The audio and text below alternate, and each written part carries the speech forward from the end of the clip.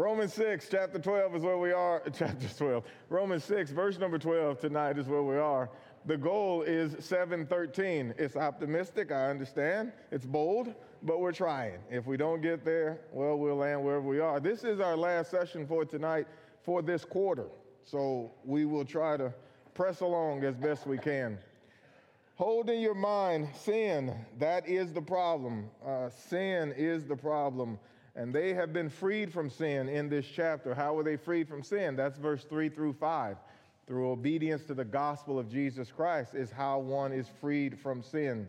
We were in verse number 12, where after coming out of the watery grave of baptism, you and I still have mortal bodies. As a result of that, we can still sin. And so what Paul says is, don't go back. Don't return to your former life. Verse number 12, therefore, do not let sin reign in your mortal bodies, that you should obey its lust. Sin is exposed. It's weak, and it's unable of conquering us unless you let it, unless you submit to it. And Paul has been arguing about grace and about faith, and one who knows God's righteousness, Christ's sacrifice, the gospel's power. You've died with Christ. You now live with him. You've been justified. If you don't try to use law to justify, if you serve God with your spirit, if we know we have been justified, all of those things are in this chapter. He says, then don't let sin reign. Don't let sin keep lying to you. Don't let it keep deceiving you. It's been exposed. It's been revealed. It's defeated. And you are now alive. And so verse 13 continues. And do not go on presenting the members of your body to sin. He's going to talk about our bodies, this chapter and the next one. And these bodies are under the control of our spirits. And these bodies have passions. He'll talk about momentarily. But he says, you are the one doing it. You're using your body. You're presenting your body as instruments of sin. And those instruments are being used in unrighteousness. But because you have died to sin, because you've been risen with Christ, he says, do not go on presenting the members of your body to sin as instruments of righteousness, but instead, do this. Present yourselves to God as those alive from the dead, and your members as instruments of righteousness to God. Well, how were they dead? Dead in sins and trespasses. That's what you were. But you're alive now. And now that you're alive unto righteousness, present your members, same body. Now use it for righteousness and use your instruments as righteousness to God. Verse 14, for sin shall not be master over you, for you are not under the law or under law, but under grace. Sin shall not be master over you. The reason it won't be master over you is you are not under law, but under grace. First, let's talk about the grace piece. Grace prevents us from being deceived by sin. Sin can't use grace against us.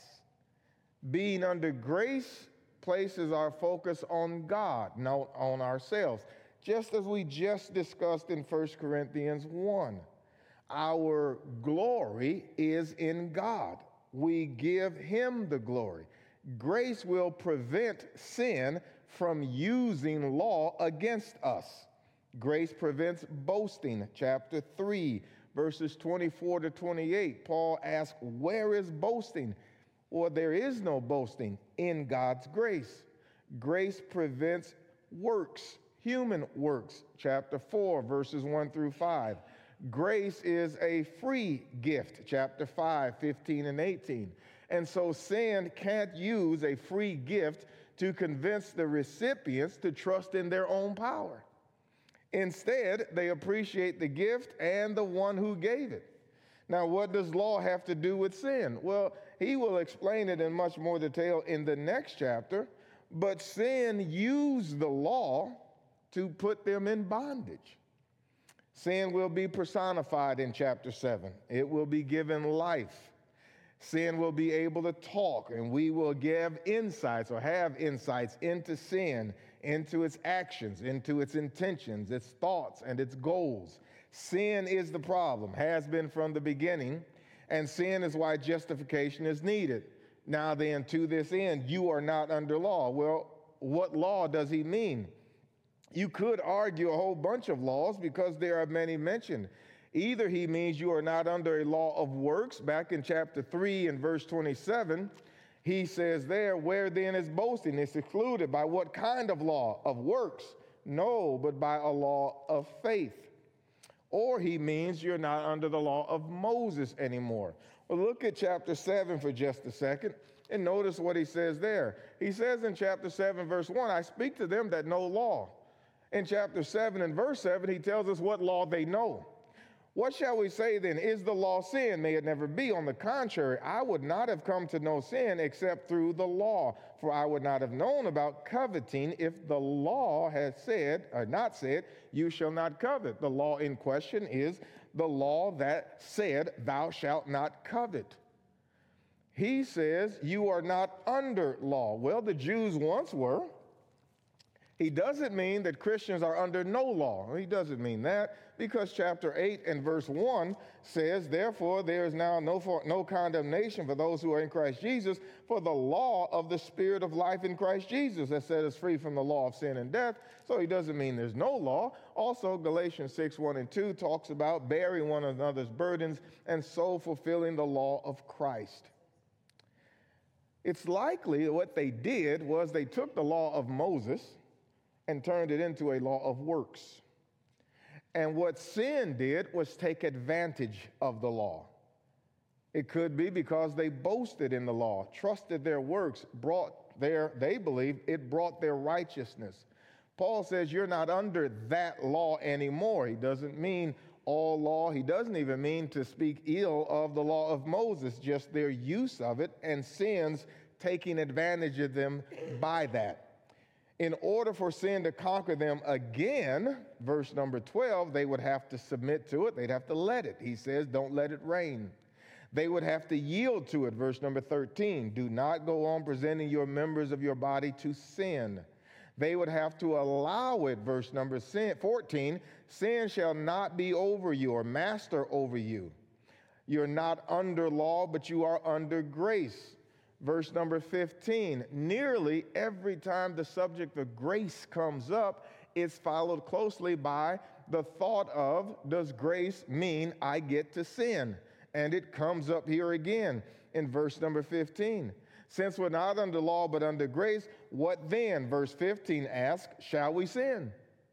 Shall we sin because we are not under law, but under grace? May it never be. It seems every time grace comes up, that is what's followed. Chapter 3, verses 5 through 8. Chapter 5, verses 6 through 11. All are under sin. Chapter 3 and verse 9. Sin brings death. Chapter 5 and verse 12. Grace abounded over sin. Chapter 5, verses 15 and 20. And immediately, chapter 6, verse 1 and 2 ask, shall we continue in sin that grace may abound? It's asked here again. And every time, Paul says, may it never be. God forbid. His grace is not intended to induce sin. His grace actually, as he will get much more into it in chapter 7, his grace is intended to expose sin for how awful it is so that we would not want to do it. Not intended for us to use it and then take his grace and turn it into lasciviousness. Sin took advantage of the law, convincing those under it that they must work their way to justification. Now, sin cannot do that to grace unless we turn grace into a system of law. Sin could convince those under grace, as is the question here, that grace allows license to sin. And it has. Some people have gotten the grace of God so fixed in their mind or their misunderstanding of it that they conclude, since we have grace, then it doesn't matter what you do, and you can never fall therefrom. Well, sin is taking advantage of grace then, because the Bible is very clear. You can fall from grace. Galatians chapter 5, verse 4 says it in just those words, but there's a host of other passages that would teach the same. Hebrews 3, 7 into chapter 4 comes to mind. So grace could be taken advantage of by sin. Grace could be taken advantage of if sin could convince those who are under it that repentance is not necessary, that there's nothing you have to do. Acts chapter 17 and verse 30 and 31, when you read those passages, the Bible says that God commands all men everywhere to repent. Repentance is a command. God is commanding you. There are requirements under grace. He's commanding you to repent. He's not asking. In Acts chapter 10, verses 46 to 48, at the home of Cornelius, Peter commanded them to be baptized. He didn't ask them. He didn't say it'd be a good idea. He commanded them to be baptized. Acts 10, 46 to 48, your rendering may say the word ordered. Grace could be taken advantage of if you believe grace has no requirements and God doesn't judge. Well, sin is taking advantage of grace then. 2 Corinthians 5:10, we're going to appear before the judgment seat of Christ. Colossians 3:25, he that does wrong shall receive for the wrong which he has done. There's no respecter of persons. Sin could take advantage of grace if it could convince you that sinning presumptuously is okay because of God's grace. And it's not. Galatians 5 and verse 13, we're not to use the grace of God and turn it into licentiousness or lasciviousness. Jude chapter 1 and verse number 4 as well. Verse number 16, do you not know, as he continues to answer the question of 14 and 15, do you not know? And from here, really to the end of the chapter, he talks about this idea of being in bondage to sin or in bondage to God. A slave to sin or a slave to God. A slave to disobedience or a slave to obedience. And so he says in verse number 16, do you not know that when you present yourselves to someone as slaves for obedience, you are slaves of the one whom you obey? And here are the options: either of sin resulting in death or of obedience resulting in righteousness. Just go back up to verse 12 and read down to verse 16 and look at what he says. Verse 12, let it not rain, therefore. What? Don't let sin reign.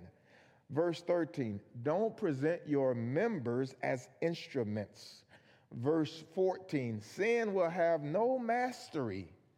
Verse 16, do you not know? In order for you and them to become enslaved to sin, it is a voluntary submission to sin. They have two options. You can be slaves to sin, and the result of that, the end of that, is death. Or you can be slaves to obedience, and the end of that is righteousness. The Jews and the Gentiles traveled the same road, and they ended in the same place. I shouldn't say they traveled the same road, because really they took two different paths to get to the same destination. The Gentiles cast God off, chapter 1, and then they went about and made up their own rules.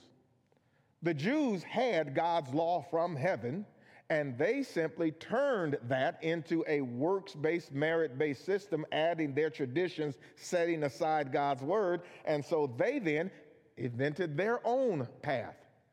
The Gentiles went their way, the Jews went their way, but both of them ended being dominated by sin.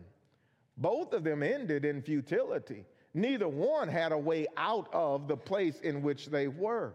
And what's at stake is they had both presented themselves to sin, and sin became their master. And so we read chapter 1, the Gentiles gave up God and God gave them up. And what did he say to the Jews? You did the same thing. And so he concludes in chapter 3, what? Are we better than they? No, in no wise. For we have already proved they are all under sin. Chapter 3 and verse 23, for all have sinned and fallen short of the glory of God. How does anyone get out of that? Being justified freely by his grace through the redemption that's in Christ Jesus. How did they get out in Rome, the Jews and the Gentiles within the body of Christ? Chapter 6, verses 3 through 5. Do you not know that all of us who have been baptized into Christ Jesus have been baptized into his death? That's how they got out. Now he is saying, do not present yourself. Don't let sin reign. It still wants the place. It still wants to dominate. Don't go presenting your members.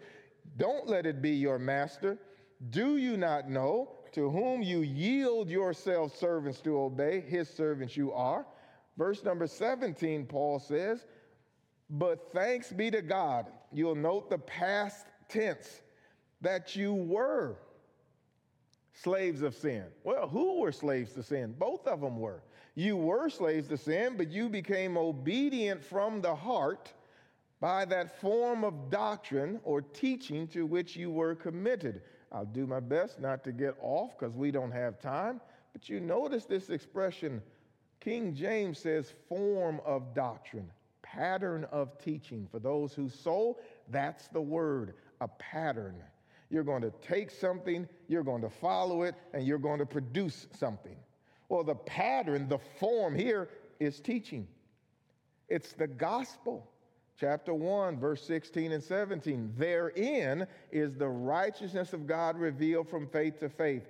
The just shall live by faith. How does one get out of sin? How does one stop being dominated by that? You were that. How did you get out? You obeyed from the heart that form of teaching, that pattern of teaching. Sometimes it may creep into your mind as we could sound narrow-minded, we could sound isolationistic, we could sound like we are just over here pharisaical. We could sound like that. I understand, because the world has accepted everything. Someone standing up and saying you got to do it a particular way, they sound like the problem. That would make Paul the problem, because he is telling both Jew and Gentile, the way out of sin is Jesus Christ and the gospel, and there is no other way. Question, what did they preach in Acts 2 to the Jews? I'll answer, the gospel of Jesus Christ. Acts 2, 22 to 24. You killed him, God raised him from the dead. When Peter arrived at the house of Cornelius, scratch that, go back a chapter or two, what did they preach to those who were part Jews in Samaria? Acts chapter 8. They preached Christ unto them, and they were baptized, Acts 8, 12, and 13. And then Simon was baptized, and then the eunuch, see, here's water, what's hindering me to be baptized? Now then, when they preached it to a non-Jewish person, the first Gentile convert, what is it that Peter preached to Cornelius in Acts 10? The same gospel. Everybody is freed from the prison of sin the exact same way. Everybody needs the gospel. Paul says, thanks be to God. You were the servants of sin. How did you get out? He said, you obeyed from the heart that form of teaching which was committed to you. What happened as a result of that? Verse 18, freedom. And having been freed from sin, notice what they're freed from. They're freed from sin. Keep sin in your mind. I know there's a lot of talk about the law, a lot of talk about that, and people can get fixated on the law. He keeps saying, you were freed from sin. Sin is the problem, and the gospel freed the Jew and the Gentile from sin. The result of that is you became slaves of righteousness. Verse number 19, he says, now well, man, it's so hard not to, nope, not gonna do it. Circle back. Verse 19, it's so easy to slide into preaching when you're teaching. I was about to get over there and get going. I felt the soap lathering. Not gonna do it. Verse 19, Paul says, I am speaking in human terms because of the weakness of your flesh, for just as you presented your members. And the Bible does this. It restates things. It might say it slightly different this time, but it says it largely again and again and again. This won't read much different than what we read. And so he says again, listen, I'm speaking in human terms because of the weakness of your flesh. But just as you presented your members as slaves to impurity, they did that. But he just said that back in verse 16 and 15 or 14 and 15 and 16. Do not go on presenting your members, that's 13, your bodies as instruments of unrighteousness, but present yourselves to God as those alive from the dead, and your members as instruments of righteousness. Verse 19, I'm speaking in human terms because of the weakness of your flesh. For just as you presented your members as slaves to impurity and to lawlessness, resulting in further lawlessness, so now present your members as slaves to righteousness, resulting in sanctification. They had presented themselves one way, and now he's saying, now use that same body, that same energy, different mindset, and submit yourself and use your instruments as righteousness, resulting in sanctification. We have condemnation, one brother said, chapters 1 through 3, justification, chapters 4 through 6, and now sanctification, chapter 6 over to chapter 15. Well, Paul says now use your members as righteousness to sanctification, to growing in the grace of God, to becoming more and more transformed into his image, the image of his Son. Verse number 20, down to the end of the chapter. Live like saved people. For when you were, again, note the past tense, when you were slaves of sin, you were free in regard to righteousness. This is one more of those examples of how you can't live in both. You can't be alive to both. You can't, 1 John 1, 6 and 7, you can't walk in darkness and walk in the light. When you were alive to sin, well, you were dead to righteousness. You weren't participating in that in any way. Conversely, if you're alive to righteousness or freed into righteousness, well, then you can be dead to sin. And so he asked, what benefit was it? Therefore, what benefit were you then deriving from the things of which you are now ashamed? For the outcome of those things is death, and that is the result of sin. It leads to shame. And so Paul asked the question, what benefit did you have? And if you ask Christians in general, certainly here as well, was there any benefit to a sinful life? Nope. A lot to be ashamed of. Looking back, though, wish I hadn't done it. That's a cruel master. That dominated my life, and there wasn't a lot of good back there. What benefit of it? Sin? To me? None. That's what he's asking. You go back, live it out in your own mind, but he's asking the brethren here, what good was it? Sin has this deceptive ability to make you believe it's good for you. It's just not true. And when asked, having been freed from it, hopefully you can see it for what it is. What benefit were there to those things? Now he says you're ashamed of. And aren't we? Aren't we glad that as Christians, in order to become a Christian, you don't have to sit and tell anybody your sins? You just have to thank God he's washing them away. There's a whole lot of shame in it, but there's no good in it. He says there was shame back there. It wasn't any good. And so verse 22 returns to the thought. Well, now keep reasoning properly.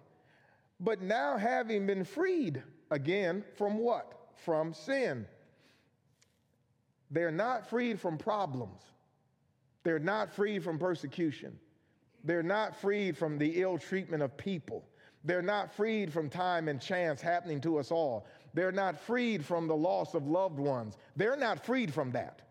What they're freed from is sin, which means you can be freed from sin and all of that other stuff can absolutely still happen in your life. That's not the stuff you use to decide rightness with God. You use Christ and his shed blood to determine rightness with God. Justification is through the blood of Jesus, the grace of God. And you get freed from what? Freed from sin. What are you now free to do? Having been freed from sin, you are now enslaved to God.